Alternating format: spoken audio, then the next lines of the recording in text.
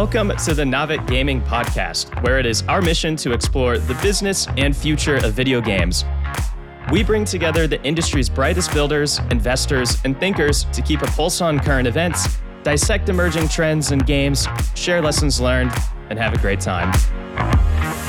This podcast is also part of Navik's growing ecosystem, which ranges from free and premium research to consulting and advisory services.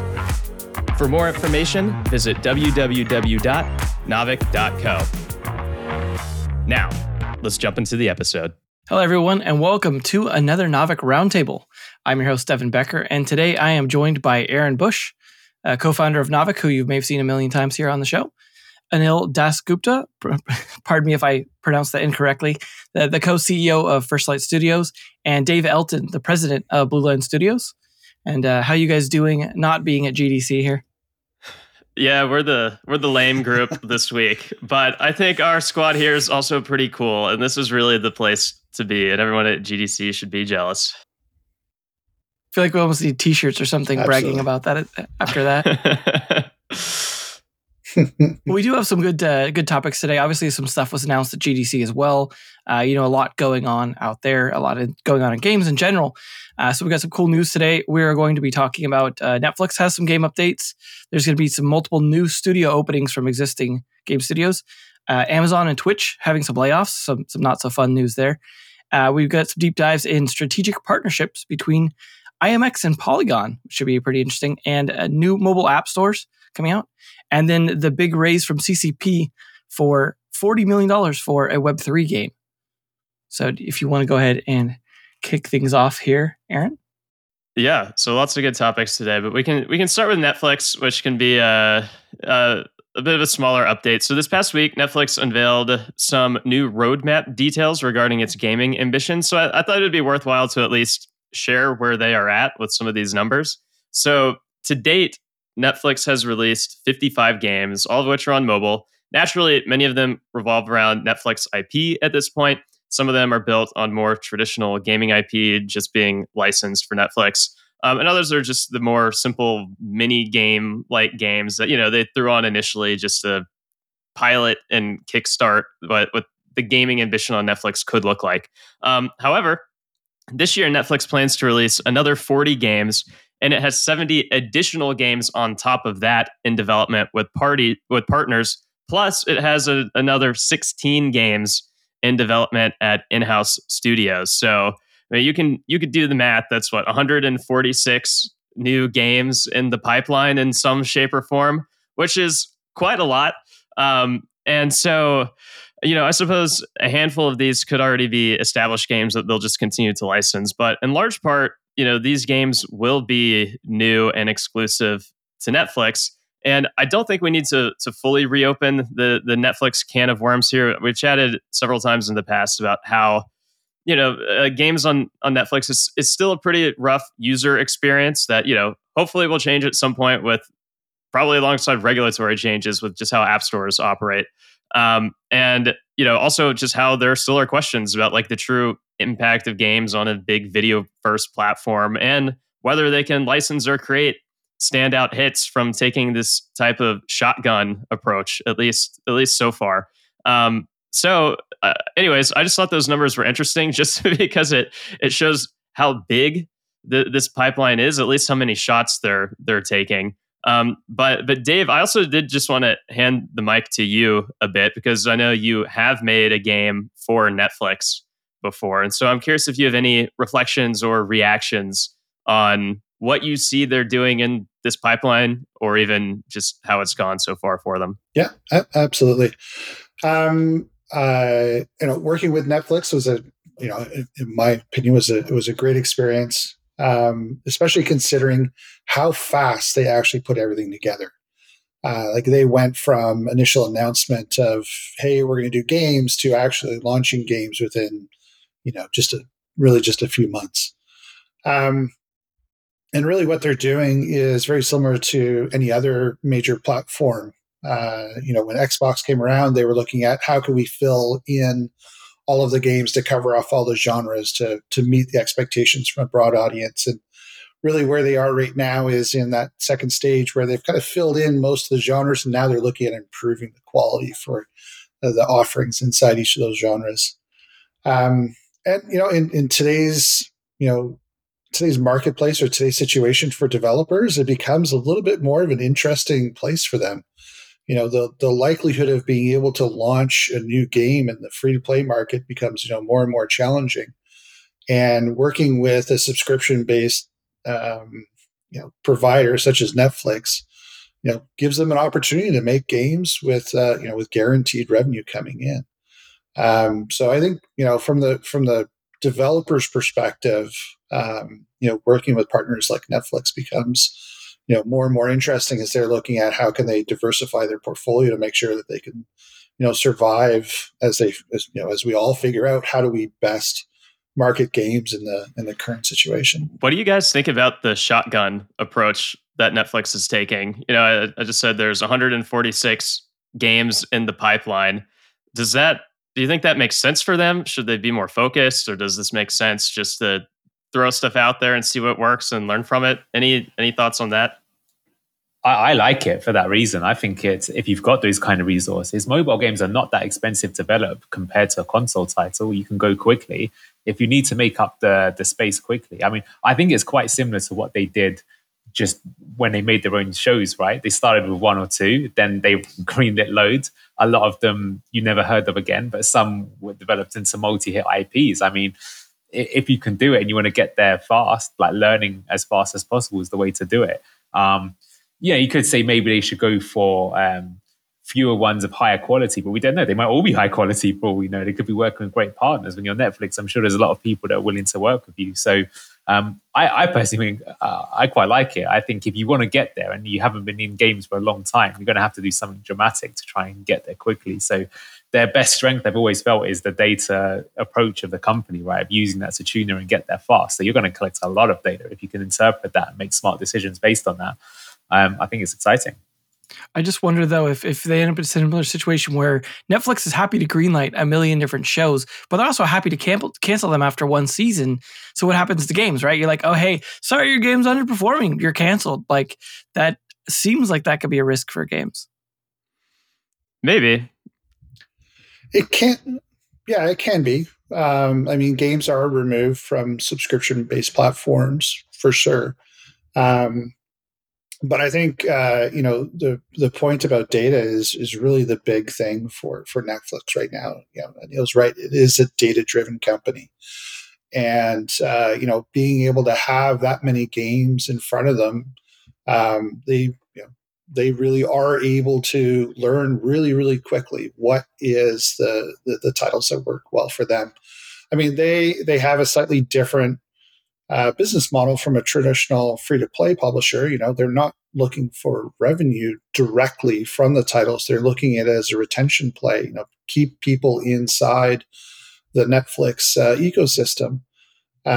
So, they're going to be learning new things on their own. They're not going to be necessarily looking for the exact same metrics that the traditional free-to-play publisher is looking for. They're looking for those things that help retain subscribers.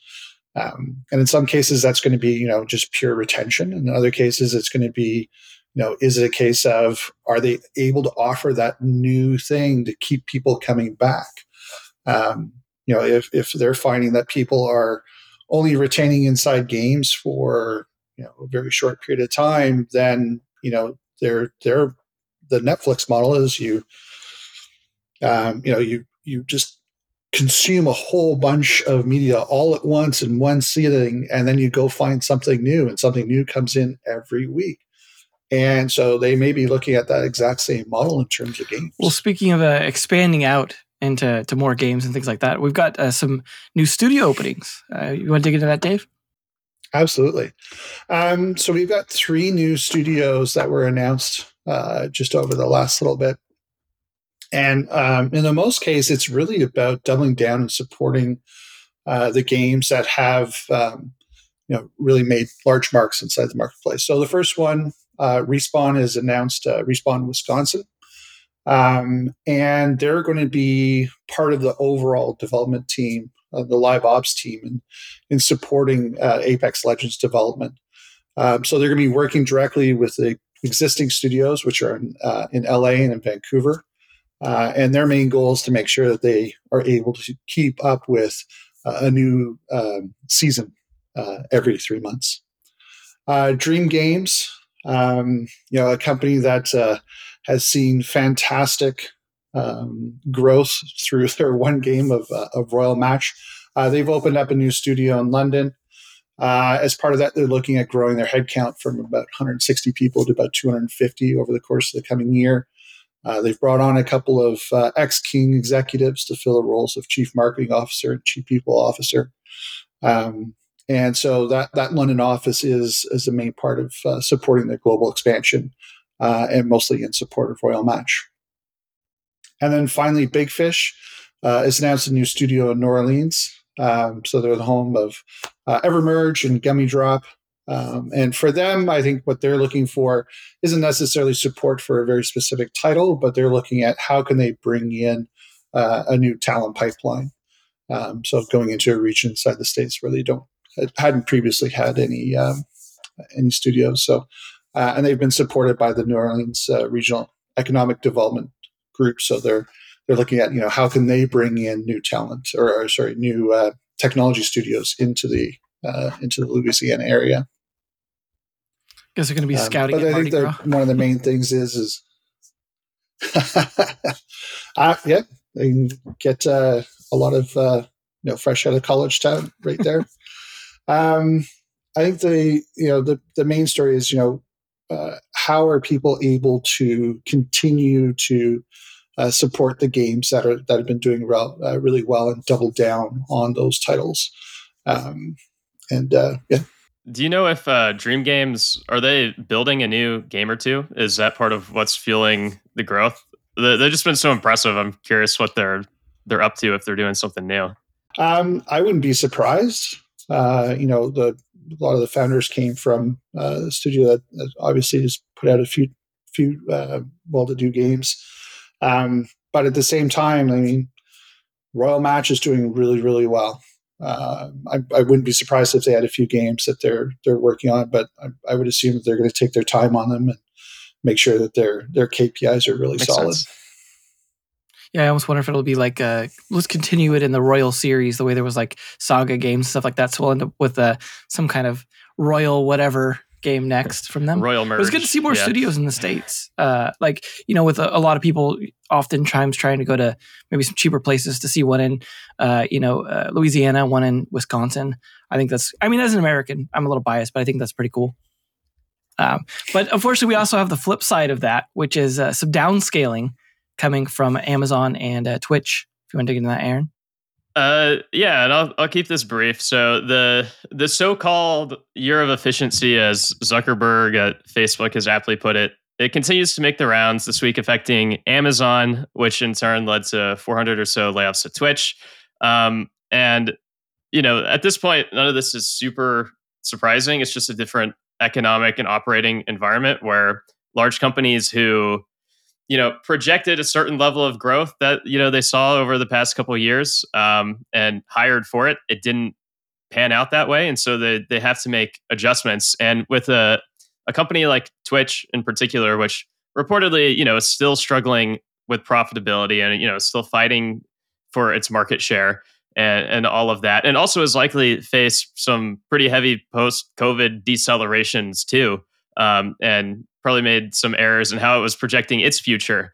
It's not surprising to see it trim its cost structure. So, not great news, but news nonetheless. But the other thing I wanted to pair it with was that at the same time this was announced, or roughly the same time, Twitch also swapped its CEO. So Emmett Shear, who was co-founder of Twitch and has been CEO for 16 years, he just stepped aside and handed the reins to Dan Clancy, who served previously as president of Twitch.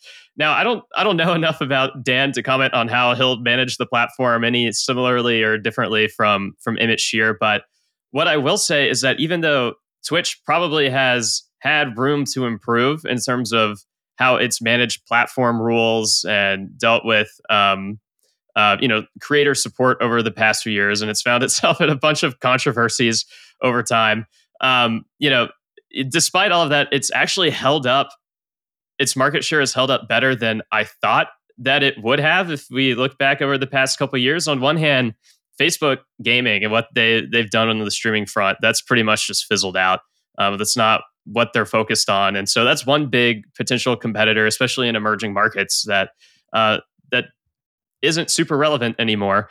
And then YouTube, I also thought would have gained even more market share by now, especially because of one, how it's just a hub for all things video, and two, they also started striking more exclusive deals with big creators as well. But for whatever reason, maybe it's just in terms of how streaming is a priority or not for YouTube, or even just leadership changes, such as how ever since really Ryan Wyatt, who was the head of YouTube gaming a year or two ago when he left for Polygon Studios, he wasn't the first to leave, and there's sort of been a train of exiting after that. Maybe that's had some impact there too. But anyways, I'm just curious to see how both kind of tightening the ship and having a new captain at the helm, what that could mean for Twitch going forward, whether they'll be able to maintain their share or even grow it in surprising ways, or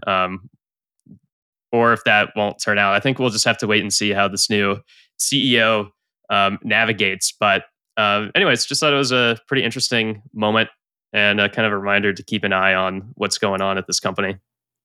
It definitely sounds like they don't really have a whole lot of competition. Like everyone that's tried pretty much to take a piece out of Twitch hasn't seemed to have lasted. So they seem to be in an okay position as long as streaming's popular, and if they've just kind of tightened things up, puts them in a good position, I think, to continue going forward. Yeah, but we'll see how the next year goes. The network effect has held up a lot better than I thought it would. I mean, we obviously saw with Mixer when Mixer was just throwing money left and right back in the day at streamers like Ninja and Shroud. How that didn't work, and Twitch just kept on being Twitch. But on the flip side, like, who has better network effects than Twitch? YouTube. 2 billion people in the world use YouTube, and so for Twitch to still be fighting, as well as they are against YouTube, that's kind of the more impressive side of the equation for me at least. But of course, in the next 2-3 years, everything could change. So we'll see how it goes. Well, with Ryan Wyatt going over to Polygon Studios and being the master of partnerships, he actually kind of brought that over to Polygon, because I guess we've got them announcing that they are partnered up with their arch rival, Immutable, which was a pretty exciting announcement at GDC. Yeah, let me take this one. So I think this is super interesting. I don't think anyone saw this coming. I'm quite deeply involved in Web3, and no one I knew about this. I was really taken aback. So to give some kind of context or some background here. So Immutable X, IMX, they're based in Australia, unicorn sort of darling of the Web3 space. They're really sort of, their mission statement is to make it seamless to get into Web3. They have kind of their own platform. They handle all that stuff in the background. You just go and make your own game and you plug in. They got a game called Gods Unchained, which is kind of like a Hearthstone type clone, which is one of their kind of premier products that use their technology. Polygon Studios, the aforementioned, they have their own kind of side chain to Ethereum. They've been using that. They've really pushed themselves as being like the chain for supporting mass game adoption. And these two were in quite big rivalries around sort of 18 months ago, when many of them would be approaching studios to try and get them to build on their chain. I have to say, personally, I was speaking to both, so it is quite interesting to see that there is actually now they're the same thing, or are they the same thing? Well, not quite. So what they announced at the first day of GDC is that there's a strategic partnership between the two.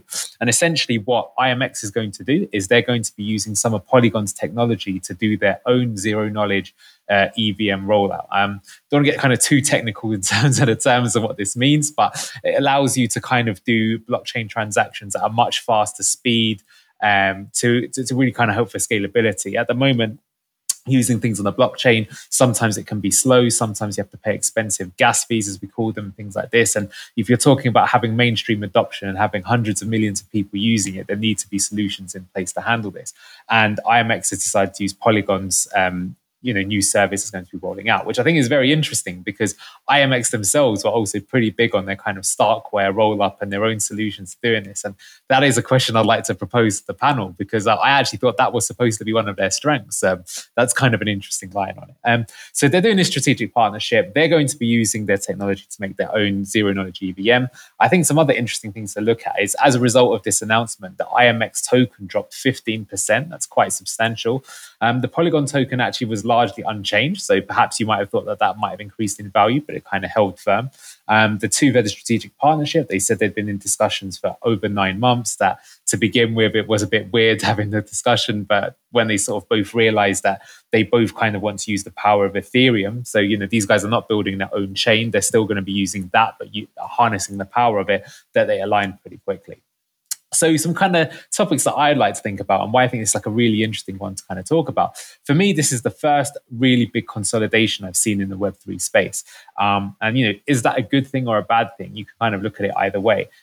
This was a crazy space not so long ago with so much money thrown about. I think it was inevitable that some of these things were going to have to consolidate down and a few winners would emerge. This is perhaps the first time we've seen something like that.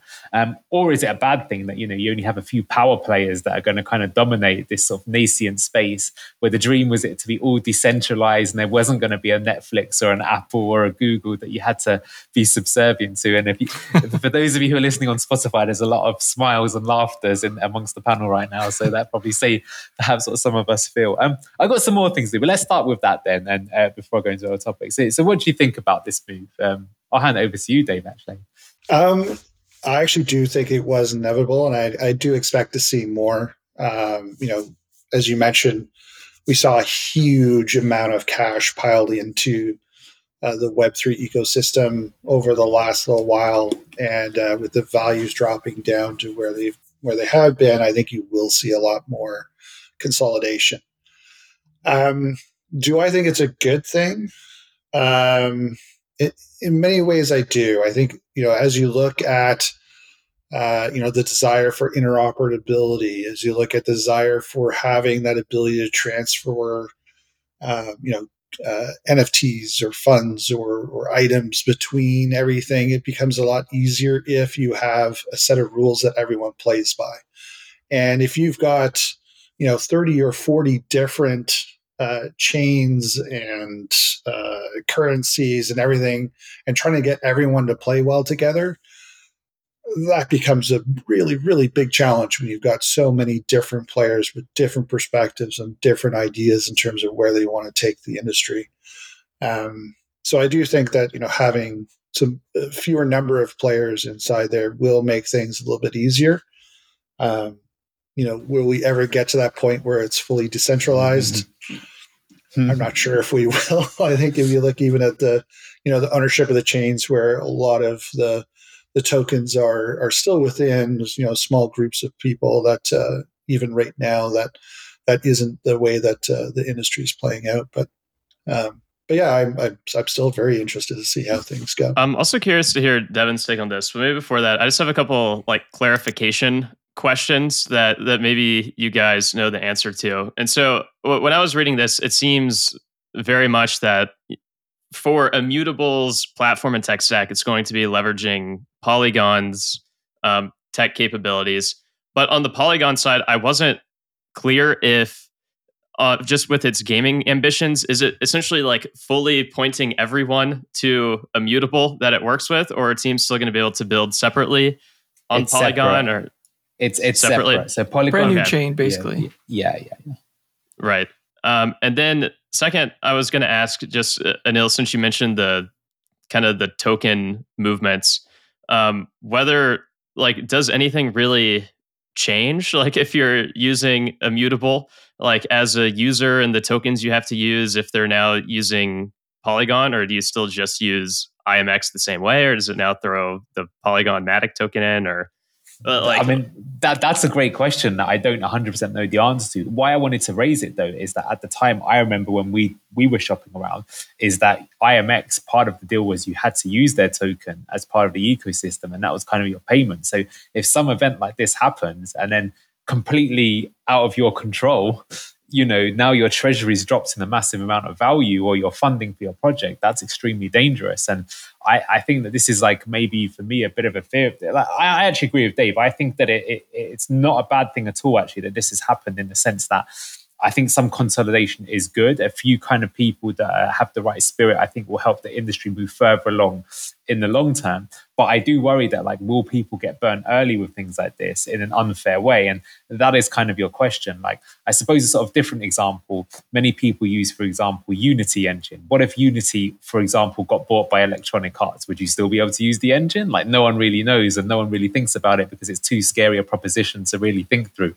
There's enough stuff that keeps you awake in the middle of the night without answering those questions. But when things like this happen out of the blue, that could be something that, could also have an impact. I like you, I'm very curious to see what Devin has to say about it. But my understanding is that no, it does not point you anywhere. There's two completely separate ecosystems, and they'll remain when it's just utilizing the technology. And my assumption is because I think that Polygon did a really good job with Reddit in terms of using their kind of moons and NFTs. And given the scale that Reddit has, I think that's like the ultimate proof point that their tech does work on big scale, and why it's like, well, look, do you want to risk making your own one where it could go wrong, or do you want to just go with something that works?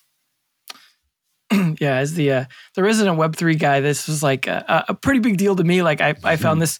I've written a lot about both companies and dug into like a lot of what they did, and I found the token drop actually kind of interesting, because one of the parts of the announcement that's like buried a bit is the idea that this new chain will actually use IMX tokens as the gas fee instead of Matic as the underlying thing. So like that should have actually driven the value up, I think, because now there's more utility for the IMX token. I mean, maybe it's like, hey, let's drive it down so gas is cheaper. I guess I'm not sure what the reason was. I got to imagine it was more of a response of like, oh, IMX is kind of like giving up on their own tech on the Starkware stuff, as you guys mentioned, and maybe that's like a loss of confidence there to some extent. But I would actually be, if I was shorting anyone's tokens, I would go more towards Polygon's, more so because here's what it looks like to me, is that Polygon and Immutable constantly fighting back and forth over games, bribing each other. Perfect example is Metalcore. It went from Immutable to Polygon, and according to their keynote, back to Immutable again. And it's like they're just constantly fighting over custody of their kids like every 5 seconds. And I think I feel like what happened is Polygon looked at that and went, you know what? This is distracting us from building all of our infrastructure stuff. We're not just a game platform, whereas Immutable is a total gameplay. They're not trying to do the Reddit onboarding. I mean, they have the GameStop thing, which is, I guess, somewhat relevant, especially the ties between GameStop and Reddit in some ways. And so, like, I can understand why Polygon was just like, you know what? You guys take games. Like, this, we got so many bigger fish to fry. We've got Starbucks to deal with.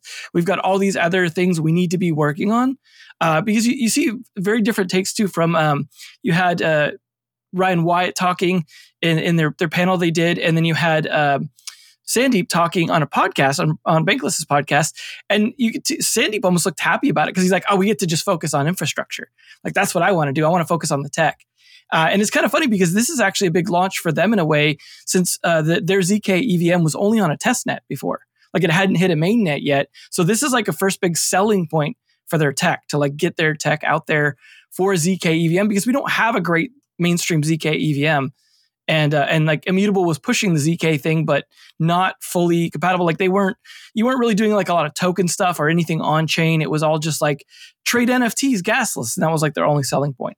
So I think this is a pretty big deal for gaming if people adopt it. But I'm curious, Anil, yourself being a Web3 developer on Polygon, is this an attractive thing for you guys? Like, are you like, hey, maybe we should move over to this?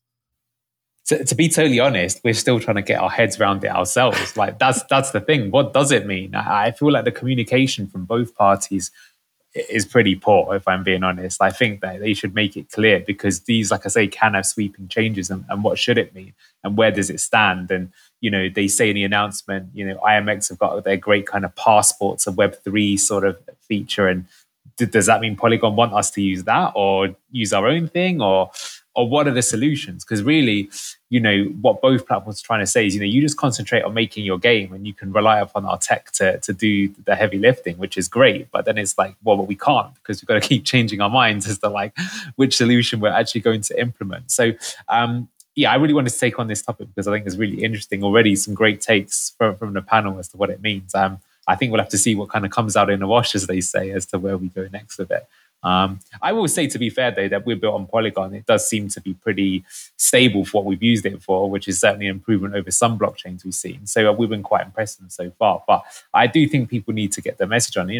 Maybe the question I would have just quickly is, what does this really mean for IMX? I mean, is that now their major kind of feature is more just like the onboarding part, or because I seem to remember that that was one of the big things that they did it all ZK themselves in the past. So that's unless I'm misunderstanding, that's like a curious thing that like why that's no longer the play that they're using someone else for it.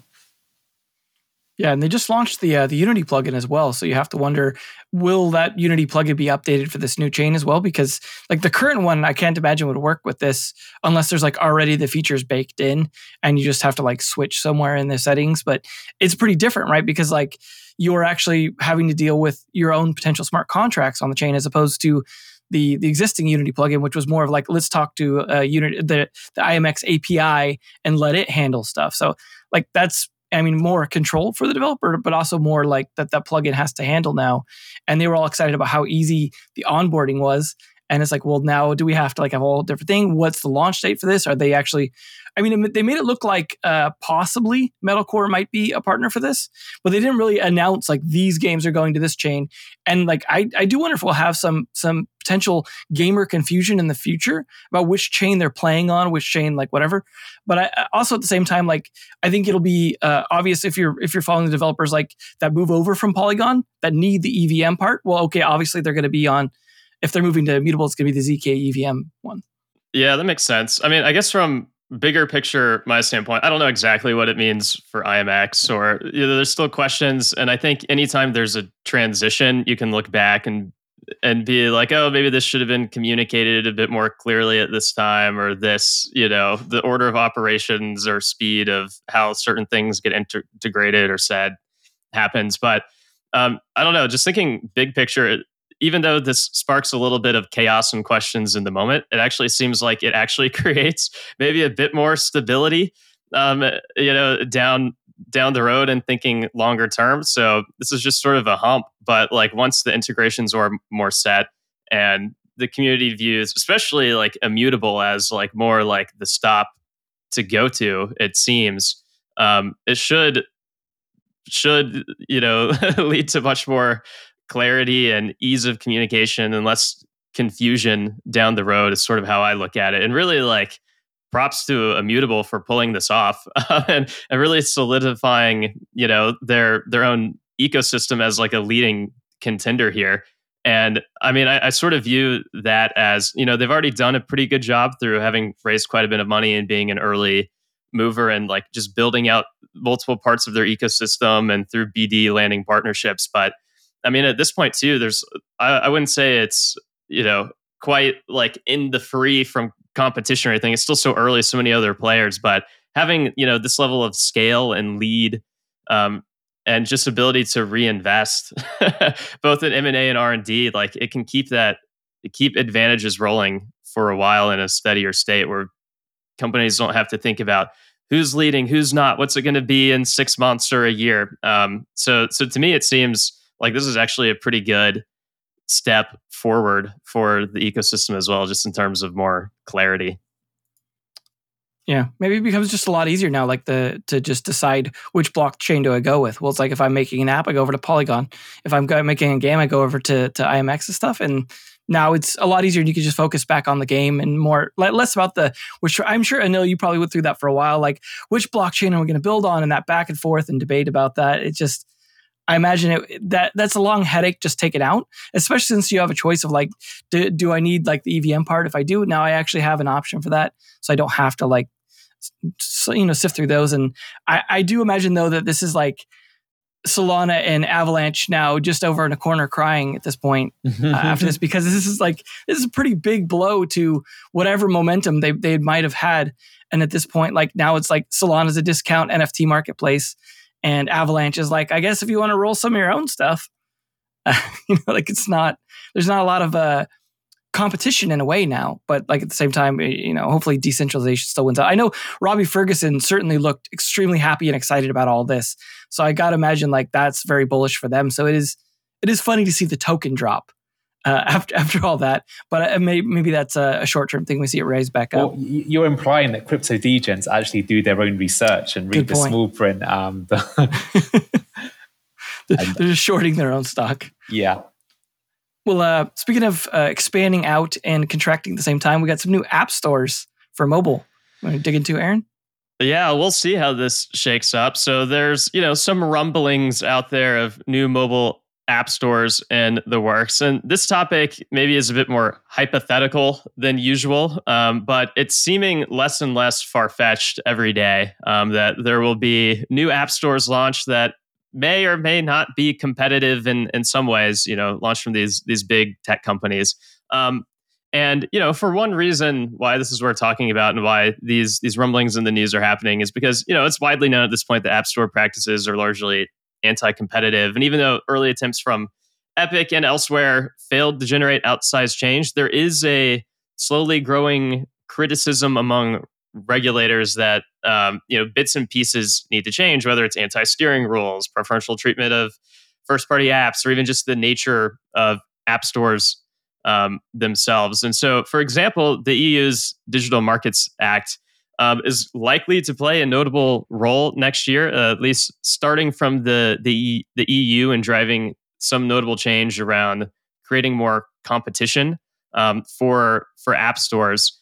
And largely because of this, some other big tech companies are starting to act like sharks. They're smelling the potential blood in the ocean, the opportunity for prey, and are preparing their plan of attack.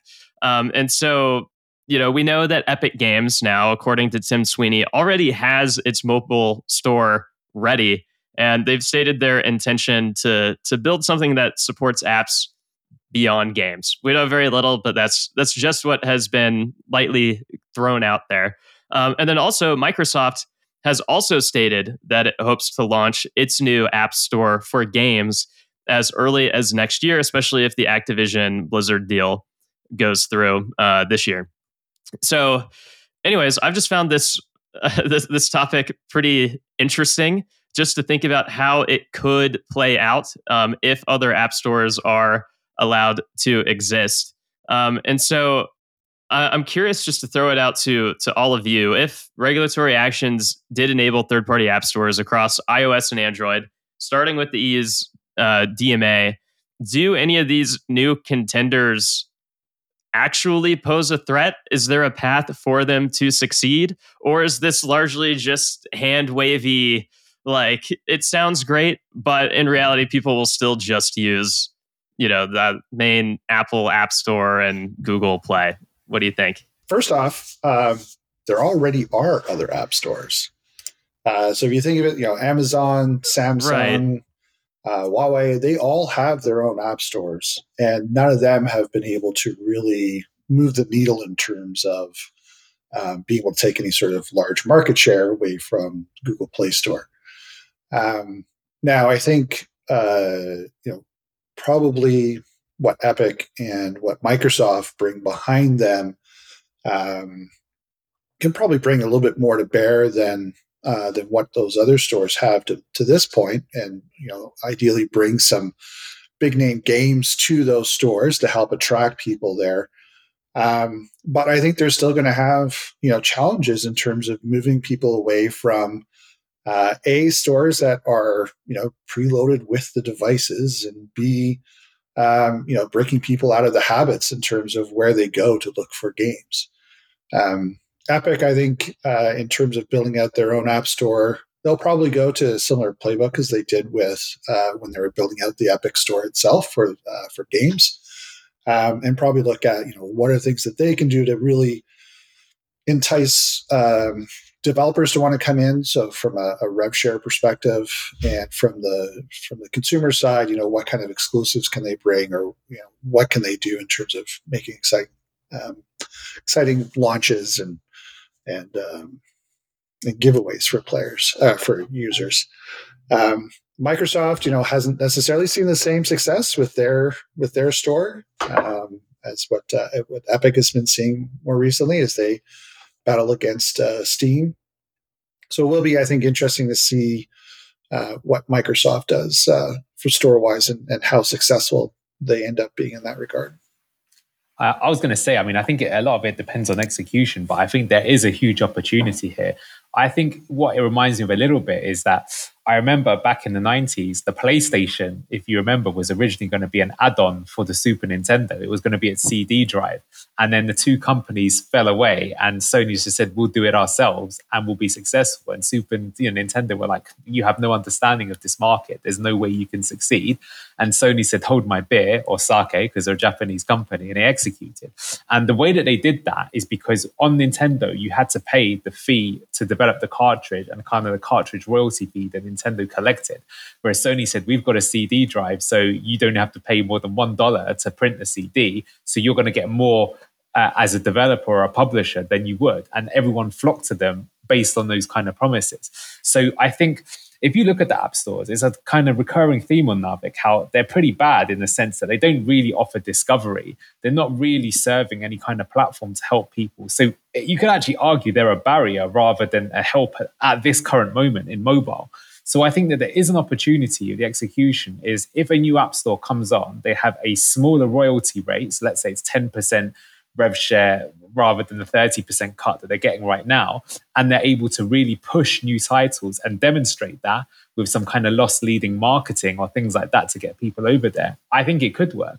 And I think another reason why I think it could work is that how do people even discover these things in the first place? It's actually not typically through these stores. It's more through performance marketing or outside channels, and you click a link that then takes you through, and there might be a few more steps involved, but you could get it that way. So all that putting into context, I think if the execution is there, it's definitely ripe for massive disruption, and it could be something to take a piece of the pie. I would be more excited, I think, for Microsoft's one over Epic. Epic Store, I think, was really good on PC. They tried hard, give you free games and stuff like that, but no one really made any sizable revenue from there, not anyone I know at least. So it didn't really get there. I feel why Microsoft may succeed is they, having bought all these heavy duty IPs and they're just about to get a whole ton more of them, that's going to get attention. Like if you've got your Call of Duty, if you've got your Blizzard games and you've got to go to this store, I mean, how did Steam pull it off on the PC to begin with, right? It was, you have to have, like, one Half-Life 2, you got to install Steam, right? And people put up with it, and that's where we are right now. Do I think it will happen? Too early to say. But I think that it seems to me like that this has been planned for a long time. I'd even go as far as saying that's probably the reason why they even went ahead with that, the Activision Blizzard merge. A lot of them were saying that the King and their, stuff on mobile was a big reason why they wanted to do it. So you're taking some pretty big players, I think, over to you to make people move over. Let's see. But I think that they may be successful with it. I think they'll start to make some inroads in it, yes. It seems like gaming is really the only main possible wedge where something could be pulled off here. Yeah. And it might not even stem from like mobile first games that are able to be that wedge. And instead, the benefit with Microsoft is they view their future as like being truly cross-platform across all of their games, across their cloud capabilities, across their subscription itself. And, that's still tens of millions of subscribers, some of which, might be, willing to try this out and just kind of seed the platform. I have a harder time seeing, if the Activision Blizzard deal goes through, like, how does a Candy Crush really practically shift over and to like a new platform and work? Like it will probably exist on both if that were the case, but it's not going to be a reason to really shift over and bring a massive audience with it. I would think I could be wrong. They want to be really gutsy in the actions that they take. Who knows? But yeah, I mean, Microsoft probably is the most interesting to me from the standpoint of it has a ton of content. It has a strategy and mission and tech stack that supports crossplay in a way that's unique and interesting that you can't really get elsewhere. They have also more of like a proven ad tech stack within Microsoft too that could probably play some kind of role in being integrated in the games or the App Store and facilitate discovery or ads of some type here. That's interesting. And yeah, I mean, they also just have a competitive budget. They have a lot of money that they could probably be willing to burn for a while and play the long game. I mean, I'm sure Epic would think similarly, but they don't have the balance sheet of a Microsoft to be able to go really hard in all of these different directions, these different loss leading directions at the same time and last over time. So yeah, I'm curious. I have a really hard time seeing how like beyond games, how other app stores would really shift, get spun up or shift over or something like that. But I don't know. Maybe there's a world where if Microsoft is able to succeed and bring over tens of millions of gamers, that it could start to, also creep out its, circle of what it offers, and to more productivity tools or who knows. But yeah, it's interesting. I still don't know how optimistic I really am on any of this truly breaking through, because network effects are really tough to break. We already kind of talked about this a bit with Twitch earlier, who was in, you could say a weaker position, but the network effects held up a lot stronger than people thought. Whereas in this case, Apple in particular, but also Google Play, like they are the giants with the giant network effects. They're just going to be really hard to break. And it'll be hard for consumers to really want to make a switch unless they have a super obvious reason to, which is not going to be most people probably. But yeah, interesting to think about. What do you think, Dave? So the one thing I think that is a bit of a challenge for Microsoft is the regulatory environment right now. So if you look at, yes, Microsoft's got a huge war chest, but if Microsoft went in and said, hey, you know what? If you come and play just in our backyard, we'll give you huge discounts. We'll do all sorts of things for you as a developer and as for a player. I think there would be a lot of people then starting to make some noises about, hey, Microsoft is throwing around their weight too much. Whereas if Epic, did something similar, I think most people would say, well, Epic's just a small team, so they can go ahead and do that. There's no challenge with that.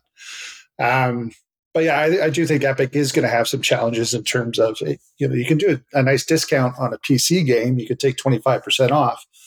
You can't take 25% off a game that's for free. So that's going to be obviously a huge challenge. And in terms of moving people around, mobile game players are very, very hard to move.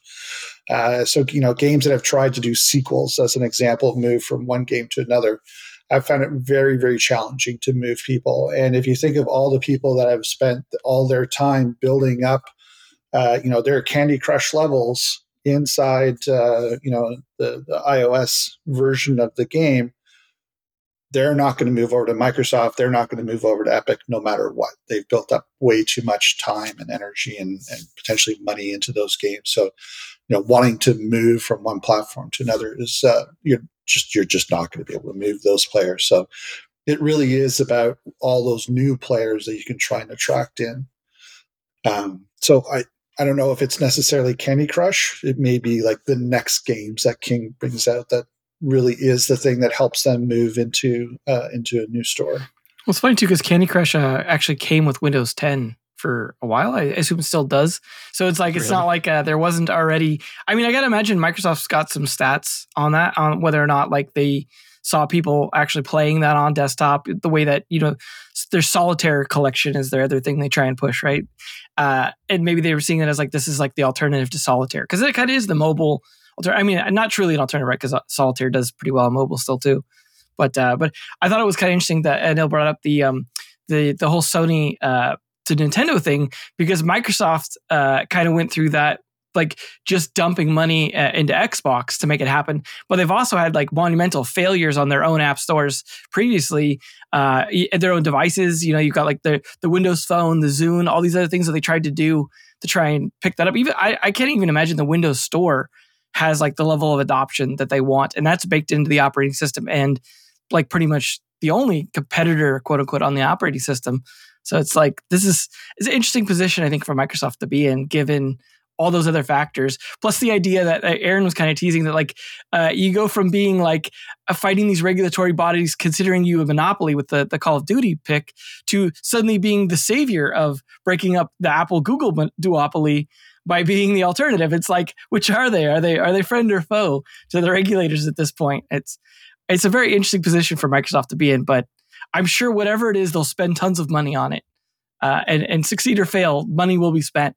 So hopefully people could get in on it. Maybe it'll be like the Netflix kind of thing, like Dave was saying earlier, where like, it's just maybe, hey, it's something we can get some guaranteed revenue on if they're willing to like the Epic deal, give us some sweetheart thing to get in on this. Like maybe it's just a good way for some initial studios to build up. Like it's an opportunity here to ride that wave, whether or not it crashes on the beach or keeps going. It's a wave. But we've got another pretty interesting Web3 here. We're not trying to turn into the crypto corner, but GDC actually had some good Web3 announcements. And we've got a big one from CCP, the makers of EVE Online, with a big $40 million from Mr. Moneybags A16Z for a Web3 game. Absolutely, yes. So thank you for stealing my lead in. But CCP did announce 40 million. So along with A16Z, obviously there were a number of other contributors to that raise. So Makers Fund, Bitcraft, Nexon, interestingly, especially since Nexon also announced that they are bringing in the world of NFT into one of their products. So I mean, we all know that EVE Online, the flagship game for CCP, has been around for almost 20 years. I think their anniversary is in a couple of months. And it famously has been, one of those games that gets called out whenever you're talking about what is a successful game economy looks like. This is a game that has seen incredible wars inside the game, seen incredible movement by the players, players playing a wide variety of roles. And you've seen, huge amounts of money move inside the game, get lost inside the game. But in terms of like an economy, it's something that, a lot of people have been able to point to and say, this is something that they've done right. And I think as you look at some of the challenges inside a lot of crypto games, NFT games right now, is that how do you build and maintain a successful economy so that players do feel like if they're going in, they're spending their money, that they're going to have that long-term, good feeling, good experience, and that, if they're going in, they're putting in, the equivalent of, I think there was an estimation to build up one of the capital ships is like the equivalent of like $8,000 or $9,000. That is something that's going to be maintained as a value point throughout. Now, what the money is being spent towards is not directly inside EVE Online. It is for a game that is separate from EVE Online or any of the other products that they have in development. So it is operating entirely by itself, at least for the moment. So you're not really going to see it as an opportunity to see interoperability where, you buy a ship in one EVE Online universe game and be able to transfer that into another EVE title. But it definitely will be interesting to see how they are able to balance that economy when the EVE Online is much more of a closed economy. The value that comes into the game stays inside the game. For me, one of the other interesting bits outside of being able to see if this is a successful economy based around blockchain and NFTs is this game, according to the announcement from CCP, is that they're going to be allowing a truly open third-party development to create a relationship between worlds and players, in their quote. And for me, this really is an interesting thing that they're really kind of offering like two chances at disruption in terms of how they build up their economies. And one, have the ability to have monies flowing in and out of the economy. But two, you also now have other people coming in and building upon the EVE Web3 tech stack and experience. And what does that actually feel like? So, we may actually see that ability to have different people building different things expand much farther beyond what we've ever seen before. Second Life has seen people that were able to spend, their entire in-game career building furniture for other people. Well, what does that actually look like? Is someone come in and say, hey, it would be really cool if, in the first-person shooter, everyone would be able to actually drive around in cars. Well, I'm going to build those cars now, not CCP. I'm going to build those cars, bring them into the game, and start. I'll have my Dave's Car Shop dealerships. Throughout the game, people can buy cars. For me, it certainly is an interesting. I don't know if I'd say an experiment. $40 million is a lot of money to spend on an experiment. But for me, it's certainly going to be an interesting sandbox for people to play in. And I am interested to see how it actually all turns out. Yeah, the one other interesting part of this deal that I picked up on that I just wanted to call out before we talk more about the Web3 elements of this is that the investment is focused on the game project itself. It's not actually an investment in CCP games or Pearl Abyss, and you don't see that very often. And on one hand, I can kind of understand why they're separating these two things. I don't really know what this new game exactly is, or how similar or different it will be from EVE Online, so it's kind of hard to say. But on the other hand, it's just kind of weird. Like, what does an exit opportunity look like for a game in the same universe? Like inside a company that is in charge of that universe. I I have no idea what the end game is. That's a great question. That hints at some kind of token liquidity, right? It's something that you can exit faster, or perhaps it's another one I've seen recently is that people take a share in revenues of any marketplace or daily transactions that are made thereon. And, if you see the amount of player-to-player transactions that are done on the existing EVE, that could be extremely lucrative. But that kind of leads into a question I kind of had around this, because I'm sort of surprised that they had to raise the money. Because whilst 40 million isn't like a trivial amount of money, I mean, my understanding is it's a pretty profitable company that they made like 80 million last year alone. And sure, they have a big team and it's going to cost them and et cetera, but they don't really market EVE much compared to other games. I know they did a big push on it sort of maybe 10 years ago to sort of really see if they could break it, but they sort of found that EVE is a game that is like a niche audience, but the niche spends and they retain for life, so you don't really need to worry, and it's like the definition of a cash cow that you can leave going. So why they felt to do this, especially with the people that you've mentioned in the format. One thing I would say around the kind of separate entity and things like that is that does mean from a kind of legal standpoint, it can be a bit cleaner, because otherwise if you have to do a sort of like, offshore entity or things like this, depending on the sort of assets, there's still a lot of regulation that isn't in place in a lot of the European Union and European countries. So perhaps they're just protecting themselves those ways. But yeah, I think it is. To me, that hints that there will be some kind of other liquidity, especially the sort of companies that have backed it. They're not going to back it if they have to wait for a kind of exit or whatever. But I do wonder why they couldn't just do it themselves, or is this them sort of saying, look, we know how to build the game and economy, but the actual sort of Web3 side, we need some advice from. That'd be my speculation on it anyway. I'm not sure if it actually is investment only inside the game. The way that I read was that it was an investment in CCP, okay, but the funds were being directly earmarked for a particular game. So I don't know that it's been actually defined as a separate entity. I think it's still inside the overall CCP. Maybe.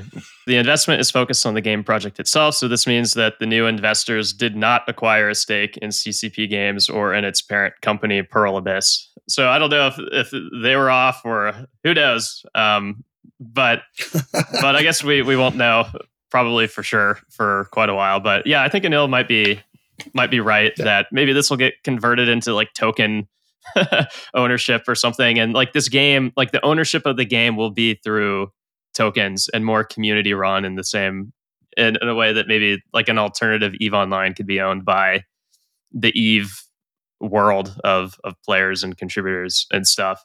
I don't know, we'll see. But yeah, the other part of this that I thought was really interesting that you hit on a bit, Dave, was the composability part, because I think EVE Online, it has EVE has an API that has enabled players to build some really interesting things. I'm not an EVE Online player myself, so I don't know in detail, but It seems really, really interesting and compelling. And so, but to be able to do that in more of a blockchain setting where composability, building on top of like whatever the game is set on, whatever blockchain it uses, being able to unlock UGC in new ownership and economic driven ways. That just feels so core to what EVE Online has been. And again, I don't know what this game even is and how much like EVE Online it'll be, but just based on what they have built in the past, it seems like an exceptionally good fit here compared to many other places where we've seen announcements like that been made in the past. And I think from an audience fit, it fits a lot better. I have a much easier time seeing NFTs inside the EVE universe than I do inside a casual game, as some of the Web3 announcements have been these days around casual side of things. And so I do think that it will be an easier fit for a today audience. Down the road, it certainly be able to go more mass market, but I think today it fits a lot cleaner inside an EVE audience. At least they've got a lot of economists on staff already, right? From EVE that should hopefully be able to help figure this out. Whereas, a lot of other companies have to kind of hire external people or figure it out themselves. They've got the experience. I'm not saying it all directly translates, but they do have that experience. But EVE is so, as you mentioned, Dave, not totally open compared to this. Whereas, like, I got to imagine this might attract maybe a more predatory audience, depending on the type of game and stuff that's like looking to make money out of it. Like, because you can kind of make money in a way by playing EVE, but not really, right? Like, that's not the main incentive. Like, it's more the play money within the environment. Like, you can make money there, but cashing it out is really difficult. Like, you can get free playtime, through their Plex and stuff like that. But I got to imagine it's going to be something that might even pull new players into their world that are interested in maybe extracting value, depending on how they set it up, or maybe just like maybe they'll even have a different theme, and maybe suddenly they'll actually expand their audience. But I do got to imagine, regardless of like who's being invested in directly, at the end of the day, this is just expanding the GDP of Iceland, probably by double at this point, since we know that company is basically Iceland at this point, employing probably half the country. But it's a pretty big deal. I mean, if it is inoperable and like it does expand to like having other things, like for example, would you be like, hey, let's have some Blast Royale characters integrated into this and that kind of thing? Like, is this an opportunity that like may be exciting to Web3 developers to be part of this type of environment? Perhaps. I mean, we were all kind of rushing to talk. That was kind of funny about this topic. I was going to say that I feel when I first found out about blockchain technology and its use in gaming, my immediate thought was, if there was one studio in the world that should definitely be making a Web3 game, it was CCP. Because they've already proven it. Like, that's maybe World of Warcraft is like the second one, but I feel even more so EVE if you're aware of the nuances or the specifics of that game. So I think it's kind of like a really obvious thing, and I'm sure that anyone that could possibly invest in them would have done for the same reason. Like, if they can't get it to work, then who can? I think it's quite as straightforward as that, but you could be confident on the tech, the economy, the audience wanting to do that and all that. In terms of the interoperability, it's kind of a niche, space, isn't it? I could see perhaps other sci-fi games and things being interesting, but I'd be excited myself to see what they can do with it. I think this will be something that you just know is going to get some great use cases. And, when you hear, I don't know if you heard this like crazy story, how, you have different sort of alliances and guilds within EVE, and how one guy actually got a job working for someone in real life for 2 years, working for an enemy clan, and he was like a secret agent the whole time. And he basically, right at the end, gave them all these details, and they did like $10 million worth of damage to their entire fleet. And of course, he got sacked, but he was an absolute hero from the actual alliance that he was working for. Like, this is legitimate things that go on. So I think for things like that, it will be amazing. All of that, all on the ledger, all immutable, kind of secure. Whatever they make should be great. And I wouldn't be surprised as well if they create sort of more use cases that other people can tie into and go forwards. And I think having like a developer like that coming into Web3 is like a real kind of stamp of approval as well, that like, okay, this is like someone seriously who can execute, and they're going to make something good in it. And that makes me excited as someone who's developing in it, because it's still got, bad rep for the right reasons, I would say. You can't really condone some of the activity. So maybe a bit of a sellout answer for you there. Yeah, I've been reading Empires of Eve, which is a book. It's a 2-part book series that like chronicles the history of Eve Online, but like inside the game of Eve Online, like tracking like the different characters and factions and all the wars that went on, and it's insane. Like to just see like it really is like a real history that's been taking place inside of this game. And like to your point, Devin, about like, if you make it real money, will people exploit the system somehow and try to, profit from it? Like, I think that works so perfectly into like the hands of like what this empire is trying to do, which is, or what Eve generally has done, which is like it's all these factions and empires trying to exploit each other in any way possible to get advantages in the wars that they're happening across the universe. And obviously, there probably are some caveats that you would want to put on that in real life if you're actually working with real money, but you can let it play out, I think, to a pretty extreme degree in this kind of ecosystem compared to anywhere else. And so, I've said it like 3 times. We don't even know what this game is or how similar it will be to EVE Online, but yeah, thinking it through, it is exciting to see. I'm very excited to see where this goes, and even just thinking what like the ARPU on a game like this could be. God. It'll be pretty astronomical if they do a good job developing it. Well, imagine the secondaries on it. I mean, that's going to be huge. Or, with it all being on the ledger, there will be characters that are created in year 1. And by year 20, you can look through its history and you'll be like, oh my God, it was like, look at all this cool stuff that they did. And, owning that particular thing is really going to mean something to someone. And that you've got this like really open world, flexible game system that has allowed these real things is it's blockchain games before the blockchain was available. That's how I think of Eve. So just plugging that in is like the most obvious move ever. Yeah, and not even just the characters. Like, just think of the capital ships. Being able to go through this capital ship was in the Battle of 2023, and also in Sector 911 won the battle through its final volley. Like, the stories that you're able to have captured around all of the components inside there, really becomes that much more open and being able to be built upon, and at the same time being able to say, hey, I own a piece of history. Here's my ball that Babe Ruth hit, and here's my capital ship that won the battle inside Eve Web 3.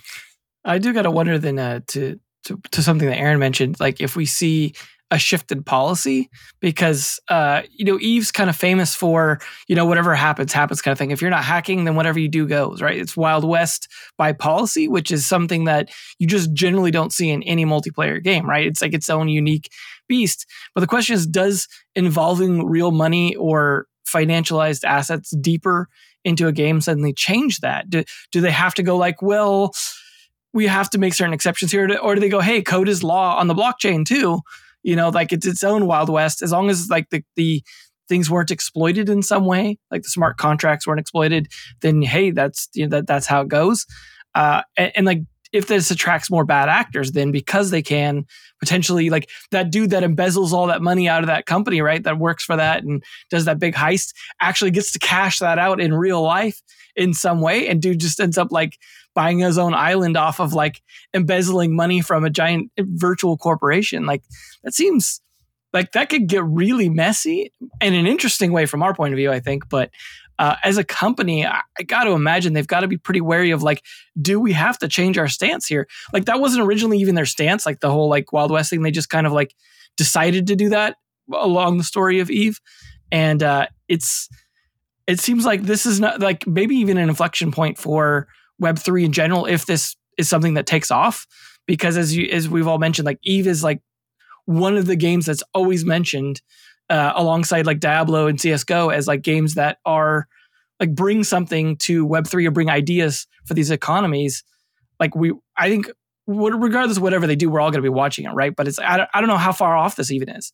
Like, is this something that's like, okay, well, they just got the investment money. It's like, cool. Well, that was this like 10 years off from now, like, because it's going to take forever to design and build it out. And Web3 games are not, I mean, maybe I'm wrong on this, but I don't think Web3 games are faster to build than Web2 games. Like, I think maybe a little bit slower.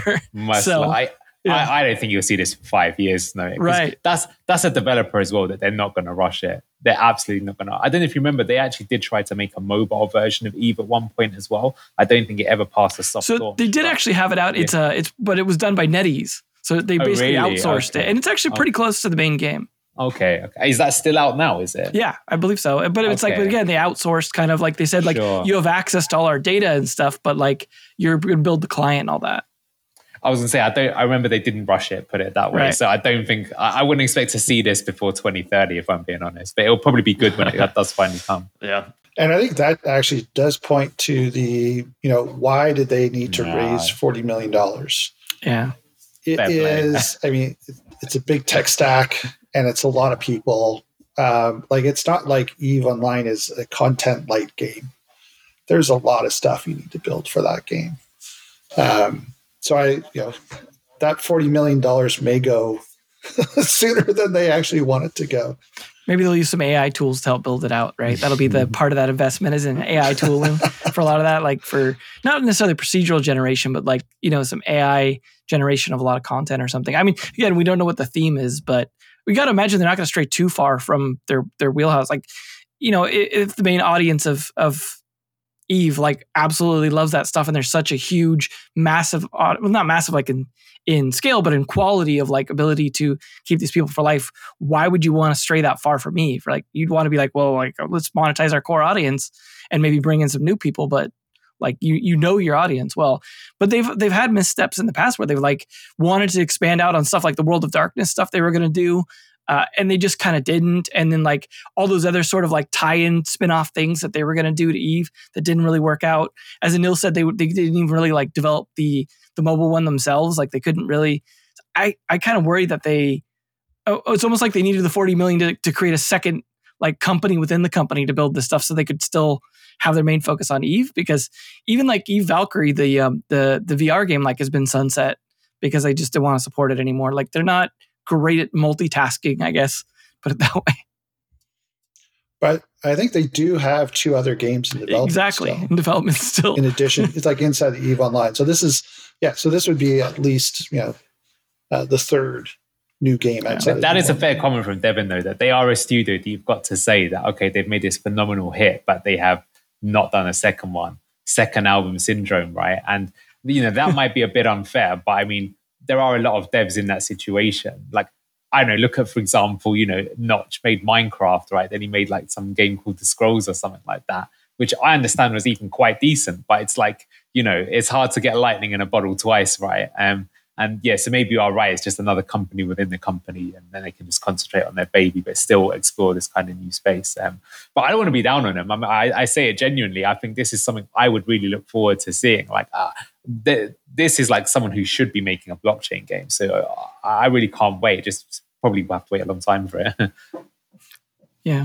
Stick me in the freezer for about 5 or 10 years so I can just wake up and play it, right? I don't want to have to wait with us not even knowing any details.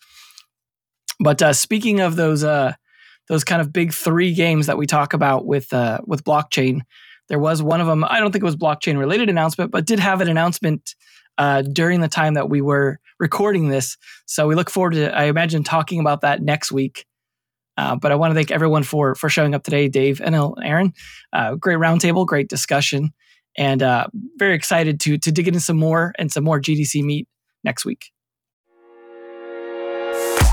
If you enjoyed today's episode, whether on YouTube or your favorite podcast app, make sure to like, subscribe, comment, or give a 5-star review. And if you want to reach out or provide feedback, shoot us a note at podcast@naavik.co or find us on Twitter and LinkedIn.